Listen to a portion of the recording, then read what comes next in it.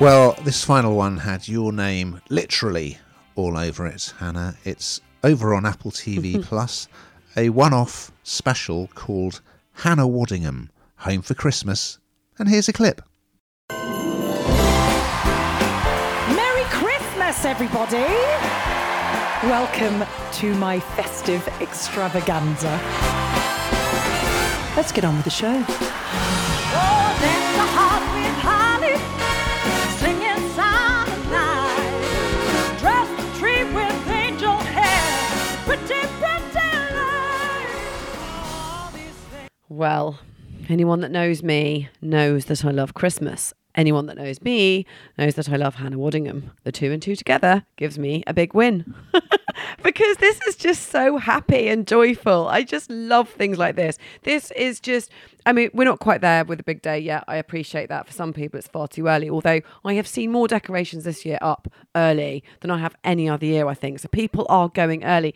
And this is just a musical extravaganza. And it was recorded at the London Coliseum. And you know, we loved her, didn't we? In Eurovision, she was kind of like a force to be reckoned with. She was just brilliant in that. And I think it's great that she got this gig because she sings, she dances, she's just so joyful and such a kind of character on that stage. And I don't know, for me, it's sort of, I guess it's something that we haven't had for a while. It's kind of like a variety show, I suppose, but all singing, all dancing, massively festive. If you're feeling a bit bar humbug, you won't at the end of this because it's got everything for everyone. It's just really, really happy.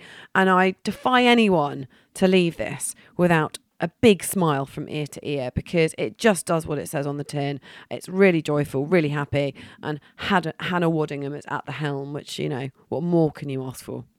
What do you think, Ian? It's the year of the Waddingham, isn't it? It is. 2023. Well, I thought, oh, okay, I'll have to sit through this. I'm sure it's not going to be my thing at all. Well, it was absolutely delightful. I mean, of course, most of us first came across Hannah in Ted Lasso, and that great series about American manager of a British football team.